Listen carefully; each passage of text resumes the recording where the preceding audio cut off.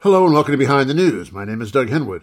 The culturally appropriate two segments today, both about some powerful but little understood organizations in the Middle East. Shireen Al-Adeimi will tell us all about the Houthis, and Orly Daher will tell us more about Hezbollah. The Houthis, based in northern Yemen, are causing a lot of trouble by attacking ships in the Red Sea in support of Palestinians under attack in Gaza. What the late Bob Fitch called the capitalist hyena press has been denouncing them as a bunch of Iran-backed maniacs. Not in those exact words, but the underlying concept, for daring to interfere with global commerce, which is bad, while Israel is committing mass murder, which is apparently okay. In response, the U.S. has been bombing Yemen to little effect, though Biden said that the bombing will nonetheless continue. The Saudis, who led a coalition that waged war in Yemen in the name of fighting the Houthis for nearly a decade, discovered that to be a fruitless enterprise. They finally gave up on the war, recognizing that they'd lost after imposing misery and starvation in a country of 33 million, with a GDP equal to less than a tenth of Elon Musk's net worth. Who are the Houthis? Where did they come from? What do they want? To answer those questions, let's hear from Shireen Al-Adeimi, an assistant professor at Michigan State University and a non-resident fellow at the Quincy Institute. A native of Yemen, she's been very active since 2015 in trying to resist the war on her native country, which was led by Saudis and fully backed by the U.S. Shireen Al-Adeimi. Let's get this out of the way first. The Houthi movement has a catchy slogan, which a lot of people seize on as evidence of its pervasive evil. God is the greatest, death to America, death to Israel, curse upon the Jews, victory to Islam. How seriously should we take that? It is a response to the reality on the ground. The U.S. and Israel have been seen as forces of evil in the region. The U.S. specifically has intervened in Yemen over the decades since President Bush and his drone warfare campaign in Yemen, which continued through the Obama administration, which then evolved into the Saudi-led coalition bombardment of Yemen and blockade of Yemen. And so I don't think you find a lot of pro-American voices in Yemen, given their realities on the ground, given the fact that they have suffered the consequences of U.S. intervention in Yemen. The anti-Israel slogan, part of that is, I think, also in solidarity with Palestine and the Palestinian cause, which runs deep, not just among the Houthis, but in Yemeni society writ large. And then, of course, you have the anti-Semitic statement in there as well, which I think is a reflection of the conflation of Zionism and Judaism, which is unfortunate. But in terms of taking it seriously, they are a religious movement, a religious political movement. And so you hear those parts of that movement in their slogan. But I think most importantly, they've been a staunch anti-intervention political and military group, whether it's, Saudi or U.S. intervention. They certainly have a lot to be angry at the U.S. and Saudi Arabia and Israel for. Certainly wouldn't deny that. Okay, so let's do the history. What were the origins of this organization? This particular group started in northern Yemen. The Houthi name comes from Al-Houthi family, which is just one family of scholars and politicians. They formed a political movement and were members of parliament at a time. And their grievances were with the Yemeni government specifically because of their close relationship with Saudi Arabia, their close relationship with the United States. And so I just gave a bit of that history with the drone warfare that was happening, the Saudi intervention that happened in Yemen over the decades, whether it was military interventions, but also importantly, religious intervention by Saudi Arabia in Yemen. So this family of scholars turned politicians were outward and vocal in their criticism of the then president dictatorship, Ali Abdullah Saleh. And, he responded to them the way he responds to any conflict or critique, internal conflict or critique, which was war. So they fought 6 wars between 2004 and 2010 with the Yemeni government and only grew stronger militarily. During that time, the president had enlisted the support of Saudi Arabia, claiming that, they're your problem as much as their mine since they border you. And so the involvement of Saudi Arabia began in the early 2000s with the Houthis. But their issues with the government were the widespread corruption of the dictatorship and his regime, allowing the U.S. to come and intervene as they see fit in Yemen, breaching Yemeni sovereignty in the process, having a close relationship with Saudi Arabia, and also not doing anything about the religious influence of Saudi Arabia in Yemeni society. And that's through their exporting of their religious doctrine, the Salafi Wahhabi sect of Islam, which not just the Houthis, but many Yemenis were staunchly against, given its contradiction with the religious realities and histories in Yemen. And they belong to a particular sect of Shia Islam, right? They do, but they're also not a minority. So about 40% of Yemenis belong to the Zaydi sect of Islam.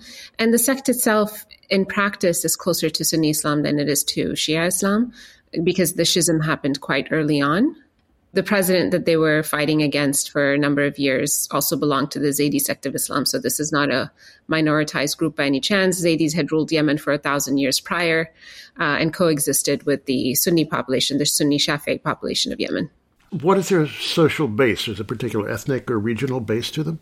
There is a regional base in northern Yemen, a particular province, like I said, but that was just the origins. The Houthi movement today encompasses most of northern Yemen. I think if there were elections today, they would win hands down because they've been able to, strengthen themselves, and they were seen for the past decade as being the defenders of Yemen against foreign aggression. Meanwhile, other members of Yemen's ruling elite were and continue to be in Saudi Arabia, based in the UAE, and have allowed themselves to be controlled essentially by the Saudi-led coalition. And so the Houthi movement today is not just a regional or an ethnic or religious group. It's a political movement that has garnered widespread support, as you can see just by seeing those millions of people who've come out in support of their actions in the Red Sea and solidarity with Palestine, and that we see on a daily basis in Yemen.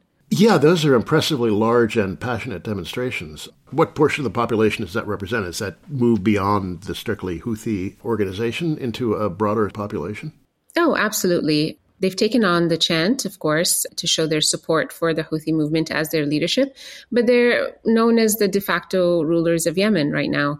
And many people living abroad may not like that. Many people living in Yemen, of course, don't like the support that the Houthis have been able to get from wider society. But I think the attacks on Yemen over the last several years and the role that the Houthis played to defend Yemen essentially from Saudi Arabia and the U.S. has given them that legitimacy among people who would have never been part of their group, in the early 2000s or during the Arab Spring, for example. I've just done a couple of interviews and read a couple of books about Hezbollah, and there's some echoes here that they are popular beyond their immediate base because they're seen as honest and defenders of national sovereignty. Is that something of a fair analogy? Yeah, it's a resistance that has a religious flavor, so to speak, just like Hezbollah. But they are seen as resisting foreign intervention. In the case of Hezbollah, it was Israeli occupation of Lebanon. And in the case of Yemen, first they were frankly brave enough to speak about the corruption and the reality of dictatorship in Yemen. And many of us know that you don't speak about the dictatorship without consequences. And they faced those consequences head on. And then after that, of course, being basically the only group between 2017 and 2023-24 currently to be in battle basically with the Saudi-led coalition, despite being outnumbered, out-resourced. They don't have a navy, they don't have an air force, and yet they were able to get the Saudis and the UAE to sit down and to negotiate a peace agreement that was very close to being finalized before these latest events. Well, they seem like formidable fighters. For 20 years, they've been fighting the government and the Saudis and have won repeatedly. What do you attribute that to? Are they just military prowess, passionate allegiance to something? What is this cause? It's aversion to occupation. It's aversion to subjugation by foreign powers. Just listen to what they say. Listen to the poetry and the art that they disseminate. But they are very passionate against foreign forces and against even being not in control. Like our government for decades has been basically a puppet government, or at least we're very, very strong allies to the Saudis and the UAE and the United States. And so they oftentimes put their own personal interests and the interests of these foreign powers over the interest of the Yemeni population. Most Yemenis agree that this is not a life to live. to be subjugated is not how they want to live their lives, but they were forced into that reality by dictatorship. I mean, they were responding to military action by the president, but I think ideology drives them. They don't have to have the most sophisticated weapons. They use what they have, but they also know the region very well. Northern Yemen is very mountainous. The reason that Saudi Arabia hasn't faced them in a ground occupation is because they knew they were going to lose that fight very, very quickly. And we know from history that you can't win these wars, especially when you have an ideologically committed population on the ground. You can't win those wars through bombardment, just as we've seen in Afghanistan, for example, or in Vietnam. People feel that they have something to defend and it's worth dying for. And they've been able to mobilize large swaths of the Yemeni population, not just those. I mean, they would have run out of fighters a long time ago if they were just recruiting people from this one province in northern Yemen.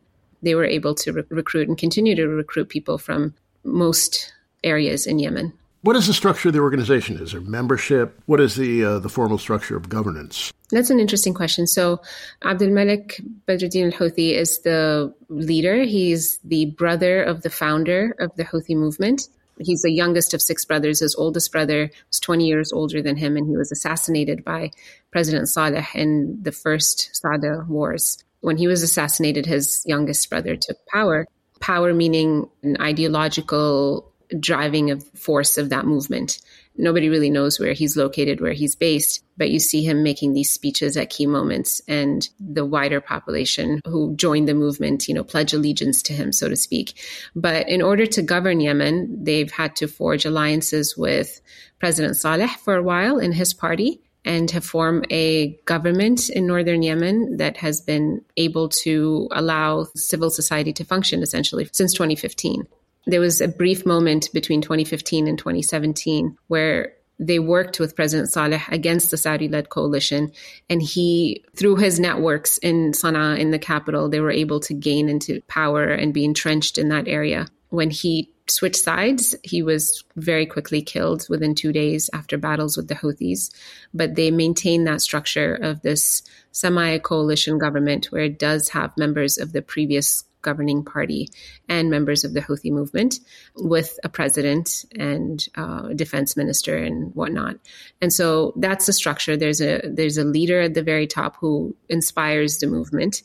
And then there are people on the ground who are leading the day-to-day. And one of the previous Houthi appointed presidents, Samad, he was assassinated a few years ago by the Saudis. I'm speaking with Shireen Al-Adeimi, an assistant professor at Michigan State and non-resident fellow at the Quincy Institute. Now, you said something a little while ago that before the current troubles, there was a peace deal that was almost done. What happened to that? What's the status of that? What were the features of that agreement? The Intercept and others had been reporting over the last year that the Saudis and the Houthis were speaking directly and trying to negotiate, but then the Americans were trying to derail these talks. So they were saying things like, oh, well, Tim Lenderking, he's the special envoy to Biden's special envoy to Yemen, for example. He would make statements about, of course, there's a maximalist, I think he used that phrase, maximalist request to ask that oil revenues be used to pay civil servant salaries in northern Yemen, whereas the Saudis were willing to accept that and were saying that's fine. The Saudis just wanted to get out of this war. They've been defeated and humiliated, even though they had a coalition of 16 countries and they weren't able to defeat the Houthis, who, like I said, didn't even have an air force or a navy. And so they are willing to get out of this, especially since the Houthis were able to target some of their oil fields and the UAE's oil fields back in 2022. The rumors on the ground were that they were close to finalizing an agreement in January, so this month, and they were hoping that the U.S. would not respond to the Houthi rerouting of Israel-bound ships in the Red Sea in order for them to finalize this agreement and move on. The U.S., of course, we know now that has not listened to the Saudis and has, in fact, started this bombing campaign to try to deter the Houthis from rerouting ships, and then designating the Ansarullah or the Houthis as foreign terrorists as well. I think that most importantly has an impact on the talks, because the Saudis are not going to want to be seen as having made a deal with so-called terrorists, and they're not going to want to be seen as making deals and creating a peace process with people who are now the enemy of the United States, who the United States is bombing directly. Trump put them on the terror list, and then Biden initially took them off. Now they're back on. But what was going on there? Why did Biden take them off at first? Trump put them on because the UAE was complaining that they were terrorists. We know that Trump supported the coalition fully, just as Biden did after him. But the UAE was complaining that the Houthis are terrorists, even though the UAE was bombing Yemen relentlessly over the last several years and blockading and invading. And, there's a BBC investigation that came out today about the UAE's assassination campaign in Yemen using U.S. mercenaries. And so their involvement in Yemen runs deep. But to placate the UAE, Trump put them on the terror list as one of his last acts as president. And the Biden administration very quickly reversed that. Now, Biden on the political campaign was saying that he would reverse or he would end the war in Yemen, even though he was part of the administration that began bombing Yemen in 2015.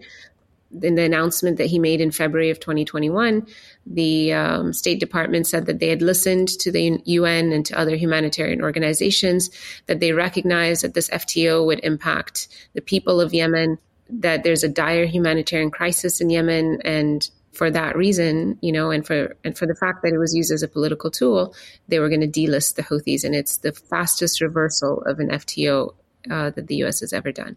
So that's why they were on there to begin with and why they were taken off. And now the fact that they're being put back on shows us that Biden and his administration know fully well that this will starve Yemeni population. They're doing it anyway, and they're using it as a bargaining chip, saying that if you stop the attacks in the Red Sea, we'll delist you. I guess this is how terror designations work now. Things had gotten very dire for the Yemeni population, right, after all that war, after being bombarded by the Saudis so much. What's the situation now? Have they healed some, or are they still in dire shape? Oh, definitely still in dire shape. The blockade is what caused most of the deaths, and these deaths, unfortunately, are not even really properly counted. So think about a country that used to rely on imports for 90% of its needs. So 90% of food and even water used to be imported because Yemen is one of the most water-stressed countries in the world and has been for quite a while, which impacts, of course, agriculture and everything else. So going from importing 90% of the food to being blockaded through this naval, aerial, land blockade by the Saudi, the US, the UAE, the population had to rely on aid to survive. So 85% of Yemenis became reliant on aid. And then that aid was also used as a weapon against them because the Saudis still decided what aid could come in, and they severely limited aid and, like I said, banned commercial trade and limited medicine and fuel that needed to come into the country. And we're talking a country of 30 million people, most of whom are starving, and in what the UN said were famine-like conditions. A child under the age of 5 was dying every 75 seconds. And I'm not quite sure if those numbers still persist, but there hasn't been a full lifting of the blockade. Since the ceasefire with Saudi Arabia in 2022, Saudi began allowing much more fuel into the country. But again, it still decides what fuel comes in. It still decides how and when and where Yemenis could go. So the airport in Sana'a, International Sana'a Airport, had been closed from 2015 to 2022. And just in the last year and a half has been open to very limited flights to Jordan. And that's it. And people who can afford to get on that plane and afford to pay the visa and can afford to pay the costs of seeking medicine or medical care outside or living abroad for a while, those are the only people who are able to leave the country. Most of the population still is without health care. At least 50% of people have no access to health care at all because hospitals were targeted so severely by the Saudi-led coalition. There's been some easing of the restrictions, but the Yemen is still under some form of blockade, and the war is still not over because of that. And so they have a lot to lose here, and their stance in support of Palestine and the Palestinian people comes at a very great expense to the Yemeni people. That was my next question. Yeah, what motivated them in attacking this shipping? Is it solidarity with the Palestinian people, or is there some degree of self-interest involved, or is it really just cross-border solidarity? It's absolutely cross-border solidarity. I mean, like you read the slogan at the beginning, Israel is the enemy of the Houthi movement of the Ansarullah. And throughout the past decade, when they were fighting the Saudis, they also made very clear that they are fighting the Zionist agenda in the Middle East, in that region. So supporting Palestine is a genuine act of solidarity. And it's also not unique to Ansarullah. Yemenis for decades have been supporting the Palestinian cause, whether it was under monarchy in 1947 when the king walked out of the UN, the Yemeni king, when they voted to partition Palestine, or in the 60s when the communists blocked Bab el-Mandeb Strait in support of the Egypt war against Israel, or in the 90s when our dictatorship, our government at the time, allowed free access to Palestinians working in Yemen and their leaders to live in Yemen as long as they needed during the civil war in Lebanon. And so solidarity with Palestinians runs deep across all forms of government that Yemen has experienced over the last century. And it's a reflection of what Yemeni people want and feel toward their Palestinian brothers and sisters. People who have been occupied know what the consequences of occupation are. And people who have been blockaded most recently understand very well the suffering that they've endured from being blockaded. And what's happened in Gaza and the blockade that was imposed on Gaza is what drove the Ansarullah to impose their partial blockade, the rerouting of these Israel-bound ships. And they've also cited the Genocide Convention. When there's a genocide, states have the responsibility to stop a genocide, and this is their way of doing that. So, of course, it might gain them some, and it has gained them regional clout, but it comes at a great expense because they were very close to making that deal with Saudi Arabia. And that is now, there's a question about whether this will happen or not. And nobody wants to be living under bombardment, but they knew that the risks were high for supporting Palestinians, and they were willing to take that risk anyway. And finally, you must have seen that clip from Biden the other day where he was asked about the bombing and not having any effect on the Houthis, but he will continue to do it anyway. Right. What do you make of that? And do you think they'll be able to crack the Houthis with of this style of bombing? Oh, absolutely not. And he knows that. He knows that because they've been bombing Yemenis. They say Houthi targets, but they've been bombing Yemenis since 2015. And they know that that only made the Houthis stronger, that they made Yemenis look up to them as saviors, for better or worse. And the movement has grown. And the Houthis were able to resist, and Yemenis were able to resist bombardment. So to know that the outcome, I mean, it's just, I think, is an insight into the way into Biden's foreign policy. I've said this before, but Biden has never met a conflict that he didn't want to turn into a war, and has never met a war that he didn't like. So we see repeatedly his endorsement and his participation in asymmetrical wars, really, because here in the United States, we're very safe. The Houthis pose no threat to us, just like Iraqis pose no threat to the United States, but he voted for the war in Iraq anyway. Afghans in Afghanistan did not pose a threat to the United States, but he expanded the drone warfare in that country anyway. And Yemenis pose no threat. So the defense of capitalism and the defense of Israel is what motivates Biden and the UK and others to launch these campaigns, but they know that they're not going to work. I mean, just listen to what Yemenis are saying on the ground. As they're being bombarded, they're basically saying, bring it on. We've defended ourselves against Saudi, and the United States has been an active participant in that war in Saudi. So these are just direct airstrikes by the US. But let's remember that from 2015 to 2022, every bomb that dropped in Yemen, an average of 30 a day by some estimates, was a U.S.-made bomb that was purchased by Saudi Arabia. Those pilots were trained by the United States. The airplanes were fueled mid-air by the United States until 2018. So from 2015 to 2018, there were mid-air refueling that was happening. All the spare parts and the maintenance of all vehicles and aircrafts that were used in the war in Yemen were serviced by the United States Army. There were U.S. generals in the command room choosing targets for the Saudi-led coalition. So all of this constituted, of course, a violation of the War Powers Act and Article 1 of the Constitution, because we had 3 presidents go to war in Yemen without congressional approval. And we saw in 2019 President Trump vetoing the War Powers Act that was successfully passed in Congress to end U.S. support for the war in Yemen. So the Yemenis, for them, it doesn't make a difference because they've been bombed by Saudi and the UAE for the last almost decade, and now they're just being bombed directly by the United States without the Saudi pilots showing up essentially and dropping these bombs. So it's not going to deter them. It only reflects a foreign policy that prioritizes violence and retribution rather than doing what most constituents here in the United States are calling for, which is a ceasefire in Gaza, a ceasefire in Palestine. I was Shireen Al-Adeimi, an assistant professor at Michigan State University and non-resident fellow at the Quincy Institute. You're listening to Behind the News on Jacobin Radio. My name is Doug Henwood, back after a musical break.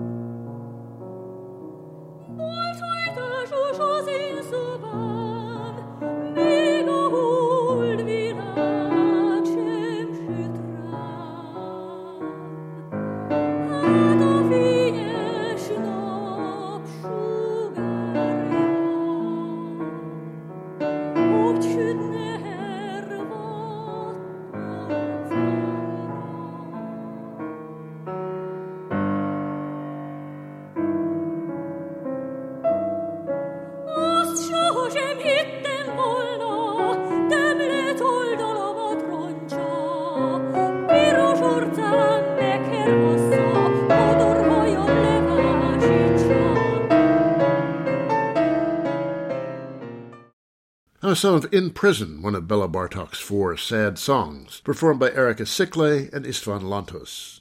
Next, more on Hezbollah, following last week's briefing from Joseph Daher. It's one of the more demonized organizations in the world, though I'm guessing Hamas is now at the top of the list. But what's it all about? This week, to address those questions, we have another person with the same surname as last week's guest, but of no relation, Aurélie Daher. She is a professor of political science at the University of Paris-Dauphine and Sciences Po Paris. She's been working on issues of political violence in the Middle East for 2 decades. Her book, Hezbollah, Mobilization and Power, originally published in French in 2014, was published in English in 2019 by Oxford University Press. She uses the word Posteron a few times. This is an informal name for the Iranian Revolutionary Guards. Here's Aurélie Daher. There's a popular image of Hezbollah as a tool of Iran. The relationship is far more complicated than that, isn't it? There is, yes, a popular misconception about Hezbollah, which says that Hezbollah is no more than a puppet in the hands of Iran, getting out of its box when Tehran hits a button and getting back into the box when Tehran orders it to. The relationship between Iran and Hezbollah is a complex one and one that has evolved over time. So it is true that there has always been what I would define as a religious-inspired connection between the two, called Wilayat al-Faqih, translatable literally into the government of the jurisconsult, a bit opaque of a concept, I would say, or at least said like that, the government of a jurisconsult. Like, to make things a little bit clearer. So it's a relation that ties the leadership of Hezbollah not to Iran in general, but to the Iranian guide of the revolution, not to the president. There is technically no relationship between the leadership of Hezbollah and the president or the government in Iran. So we have more than just one center of power in Iran, and we have to be careful with that. So this Wilayat al-Faqih tie is not the most important part in the relationship. And I would say the nature and the strength of the relationship have changed more than once over the 4 last decades. So the West tends to see Hezbollah as a creation of Iran. The idea is that Iran supposedly created Lebanese Hezbollah in 1982 in order to export its Islamic revolution into the Arab world and to have its own militia that would take part in the Arab-Israeli conflict. And that's absolutely not the way things happen. Hezbollah was created by Lebanese people for Lebanese purposes. And when Israel massively invaded Lebanon for the second time in 1982, it was brutal, and the Lebanese army couldn't do anything about it. It was way too weak. So the Lebanese had to find a way to defend themselves by themselves. And the Shia created that militia called, well, not Hezbollah, but the Islamic Resistance in Lebanon, the IRL, with no other goal than to defeat Israel and Lebanon, send back the Israeli army to the other side of the border. And later on, they added a network of civil institutions dedicated to communication and mobilization, and that's what is called Hezbollah. So that network of support to the IRL, to the military organization, is what is called Hezbollah. Now, the Iranian contribution was first and foremost a know-how, a help at designing that new militia, because obviously the Lebanese didn't know what they're doing. But that was it. And then Ayatollah Khomeini died in 1989, and Presidents Rafsanjani and after him Mohammad Khatami both took a distant stance from Hezbollah. They expected it, for instance, to find ways to self-fund its institutions. They said literally, Hezbollah has to become a party just like the others. By the way, this is where Hezbollah learned how to become financially autonomous. Now, things changed when Mahmoud Ahmadinejad was elected president in 2005, because he is a former Pasdaran himself. And the Pasdaran always kept that tie with Hezbollah. And that led him to take a closer interest in Hezbollah. All the more that the IRL in 2000 managed for the first time in the history of the Middle East to expel Israel from an Arab territory. And that was definitely a first. And then 2006, the 33-day war with Israel, again, Hezbollah got noticed. And eventually that led the Iranians to take a new interest in Hezbollah.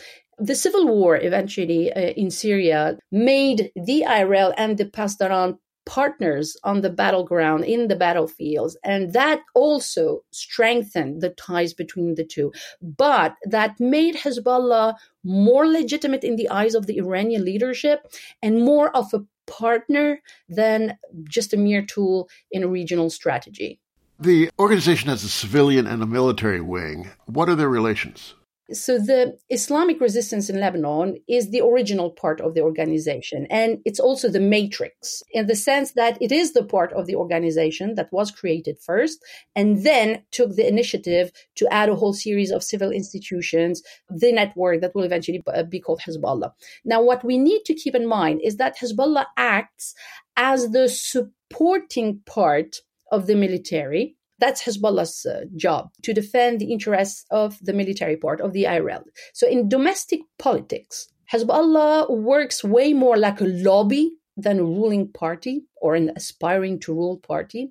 Hezbollah's main role is to work on keeping away anything, any rule, any decision, any project of law that could jeopardize the IRL. A good way, actually, to visualize the way they function together would be to compare them to the Irish case, the Irish Republican Army and the Sinn Féin.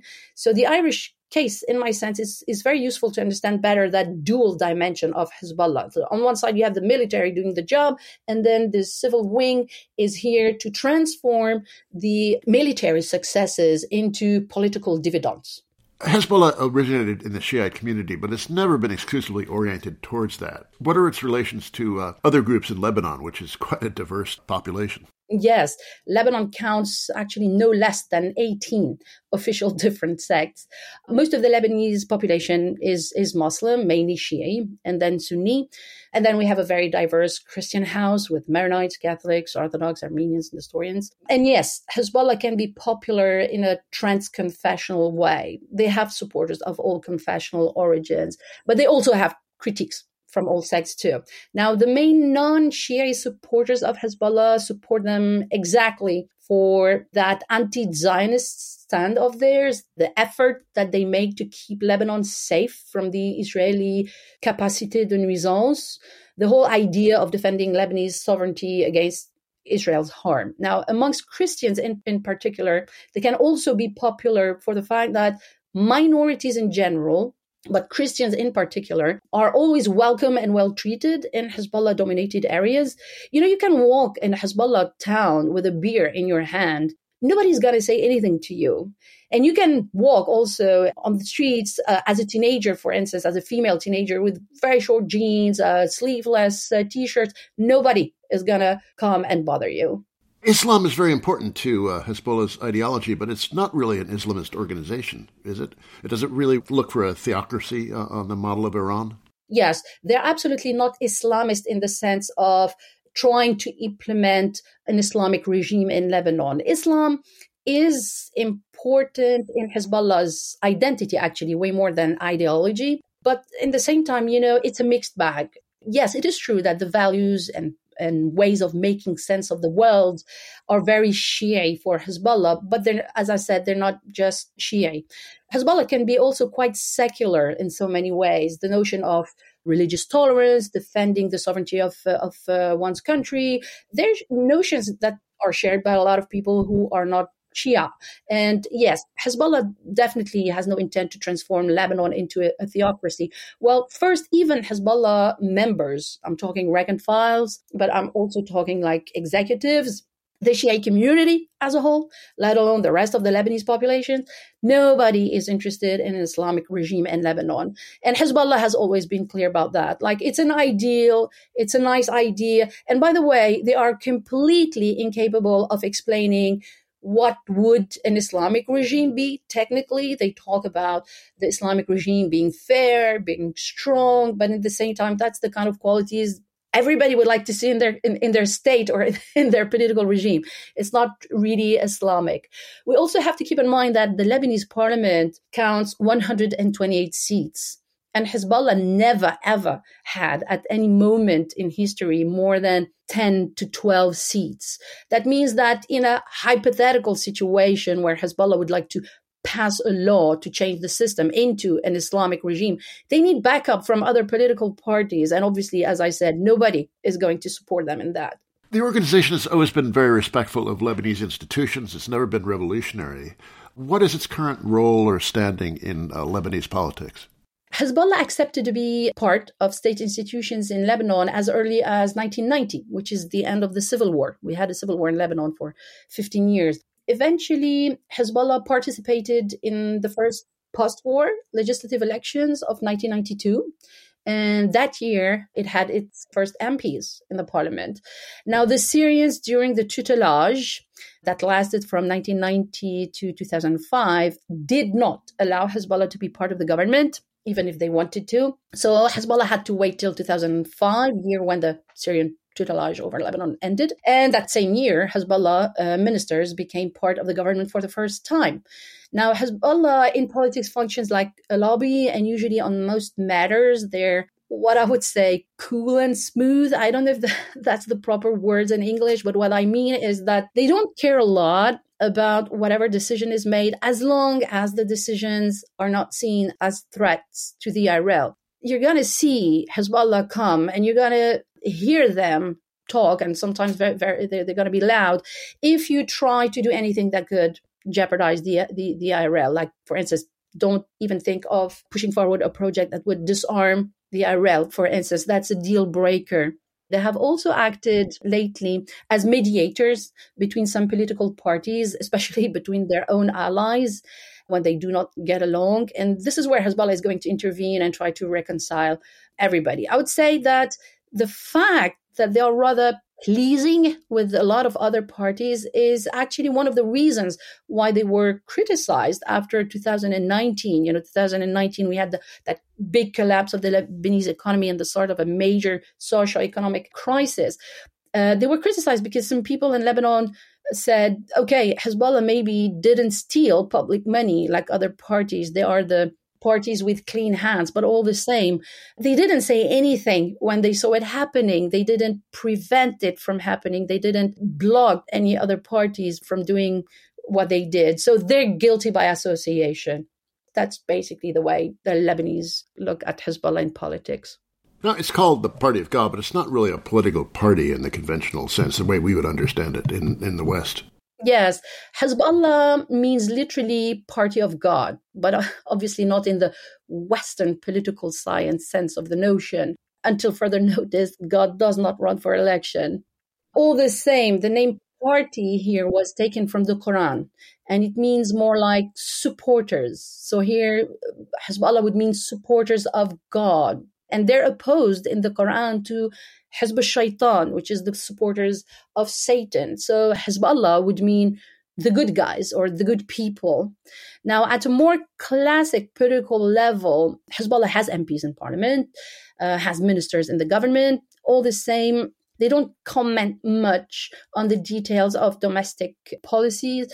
They're not really interested. They don't have like a sophisticated program on economy, environment, taxes, social issues like a regular party. But all the same, one has to keep in mind that no party in Lebanon has either. It's not really a Hezbollah thing. It's more like the way the Lebanese political game is defined. How is it defined? It's a consociational democracy, what we call a consociational democracy. So usually we tend to oppose that kind of system to one man, one vote systems.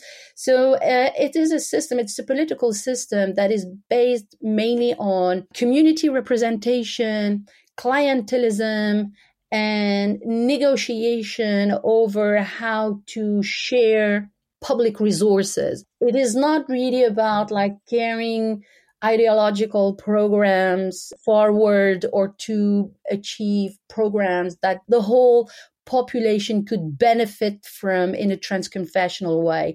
It's more like sub-democracies, sectarian democracies. Each gets its share of public fundings, and then it's up to every community to organize whatever they want, but like each one of them in their corner.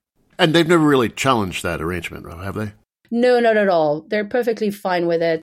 At the end of the war, in 1990, the Ta'if Agreement, which is the agreement that put an end to the civil war, one of the reasons for the end of the war was a promise to change the political system, that consociational system. The problem is what was decided for the Ta'if Agreement didn't meet the expectation of most Muslim parties. And Hezbollah was one of the disappointed parties because they wanted to move to a one-man, one-vote system. They didn't want to go with the sectarian quotas anymore. All the same, eventually, just like the other parties, they decided to go with it and to adapt and to adjust. And that's what they have been doing for the last 30 years. I'm speaking with the political scientist Orly Daher, author of Hezbollah, Mobilization and Power, published by Oxford University Press. You wrote that Hezbollah's typical position in times of crisis is keeping in the background. Now, they've been quite restrained during this current Gaza crisis, although it seems that Israel wants to provoke them. Is this a symptom of their taste for the background, or is it that they're really first committed to defending Lebanon and don't see their mission as liberating Palestine?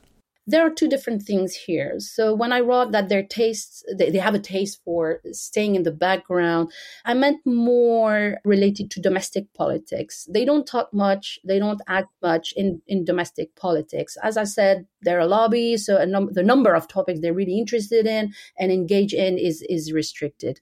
But there's something else. Yes, there's that military dimension now to their presence. And Hezbollah has always been clear as far as the Palestinian struggle is concerned. They always said that liberating Palestine is a Palestinian task, not a Lebanese one. And Hezbollah would never put Lebanon at real risk for the sake of the Palestinians. You know, there's a difference between understanding the Palestinian situation, supporting it all the more because the Lebanese themselves had to go themselves through the experience of the Israeli occupation. And obviously, they didn't savor it. But that does not mean that the Lebanese, and not just Hezbollah, are ready to go all in for the sake of the Palestinians. Lebanon comes first. They've been deeply involved in the Syrian civil war on Assad's side. Why? Complicated question. Initially, Hezbollah and the Iranian regime were not sure that Bashar al-Assad would stay around for long. So they were in favor of a political solution to the uprising. And they called many times for dialogue, discussions between Assad and his opponents. Now, when the Syrian National Council, so see it as the government in exile for the next Syria, if you like. So when the Syrian National Council expressed in 2012 a promise to cut ties with Hezbollah and Iran once they are in power, and to sign a peace treaty with Israel, that was definitely a red flag for Hezbollah. The idea is that they couldn't let an Israeli-friendly regime take over in Damascus and then probably send all the data that the Syrian regime, or the secret that the Syrian regime has on the IRL or the IRL's military capacities to Tel Aviv. They couldn't accept that. They couldn't let it happen. So the IRL initially jumped in the Syrian pool in 2013 to at least secure what they saw as a safe haven in the northwest of Syria. So it's next to the Lebanese border of the Shia Bekaa. It's in the northeast of Lebanon. Anyway, so they went to secure that haven where Hezbollah could still be welcome and where they could still use the Syrian territory for the military purposes without being bothered by a hostile new regime that would be installed in Damascus. So initially, the idea was to defend their own interest, not as much to save Bashar. Saving Bashar came second. It was a second phase. How do they see the rebel organizations in Syria? I mean, they seem like hostile forces to them? It's complicated because the opposition to Bashar al-Assad is not homogeneous. You have all sorts of groups fighting against Bashar. Initially, we had like the Free Syrian Army, which is a group of dissidents that left the Syrian army, and they started as a secular pro-democracy group. Eventually, they had a hard time, especially when Jabhat al-Nusra, which is the Syrian Al-Qaeda, to make a very long story short, and then later on ISIS, which turned into the Islamic State. So they came into the picture, and that obviously was bad news for the Free Syrian Army. They became the leading forces of the military work against Bashar, and that obviously was both good news and bad news for Bashar and Iran and Hezbollah. It's bad news because the Islamist or the jihadist organization obviously fight better than the Free Syrian Army, but all the same, they're good news because they tend to delegitimize and decredibilize by their ideology, by obviously their rapport to violence, their relationship to violence. They tend to decredibilize the opposition to Bashar al-Assad. And yes, I mean, Hezbollah in no way could see ISIS, for instance, or Al-Qaeda as friendly organizations because many of their takfiri dimension, which means in Arabic like excommunicating dimension. The ideology of ISIS, of the Islamic State, has a strong anti-Shia dimension, and they have that whole idea that Shia are unbelievers, they are not true Muslims, they should be slaughtered so they could go to hell a little bit faster, etc. And obviously, Hezbollah actually is called Hizb al-Shaitan. So the jihadist groups have changed the name of Hezbollah from Party of God to Party of Satan. So yeah, no, it is absolutely impossible for the two kinds of Islamic groups to get along. Hezbollah on one side and Al-Qaeda or the Islamic State on the other. That's very useful because I think in a lot of American minds they're all just the same. Scary Islamists who want to cut your head off. Yeah, exactly. It's an all-male organization. Is there a role for women in it? Well, it is not an all-male organization. The membership, yes, is reserved to male, but not out of misogyny, but because the organization actually defines itself as a military one. So the leadership consider that fighting the military fight is a man's job, and women should stay safe and sound, far from the battlefields. So in this discourse, basically, they tend to present themselves as the male, or they tend to present the males as the ones who are in charge with defending the society, defending the family, defending women. Okay, so they're doing women a service here by not asking them to fight in battlefields. All the same, there are lots of women involved in the organization, and at so many levels. And they're not here just to serve you coffee, if you get my drift. They have like serious positions in the hierarchy, having males working under their command. And I talked about it with several officials within Hezbollah, and they themselves quite openly admitted that women were better than men at certain tasks, and that they were actually quite happy to have these female colleagues around. And I'm going to give you an example. So I was told, for instance, that when a fighter dies in the line of duty, it's always complicated for the men to go and tell the bad news to the families, and especially deal with the mother's grief or the wife's pain. So they'd rather have, their female colleagues deal with it. Same thing with family-based issues amongst the families that are followed by the social institutions of Hezbollah. For instance, when a widow wants to talk about the problems she's facing at home or with some of her kids, or some of her in-laws, when she wants to talk about how am I going to address sex education with my kids, with my daughters, etc. Again, male Hezbollah members appreciate having female colleagues to take care of that kind of situations. Doing the emotional labor, as we say. Yeah, exactly. The diplomatic work also. Finally, to what do you attribute its longevity? 4 decades plus. It's not a short time. Yes, actually, it is. It is quite a long time. I was reflecting on it the other day, and I realized that today's young cadres, young executives in Hezbollah belong to the 4th generation already. And the longevity of Hezbollah is based on several factors. The first one, obviously, which is the one that made it all happen, is the IRL's military successes, victories on the ground against Israel. In 2000, they liberated South Lebanon from Israeli occupation. In 2006, they defeated Israel after 33 days and 33 nights of continuous Israeli bombardments over Lebanon. So that obviously is a large part of what explains their popularity.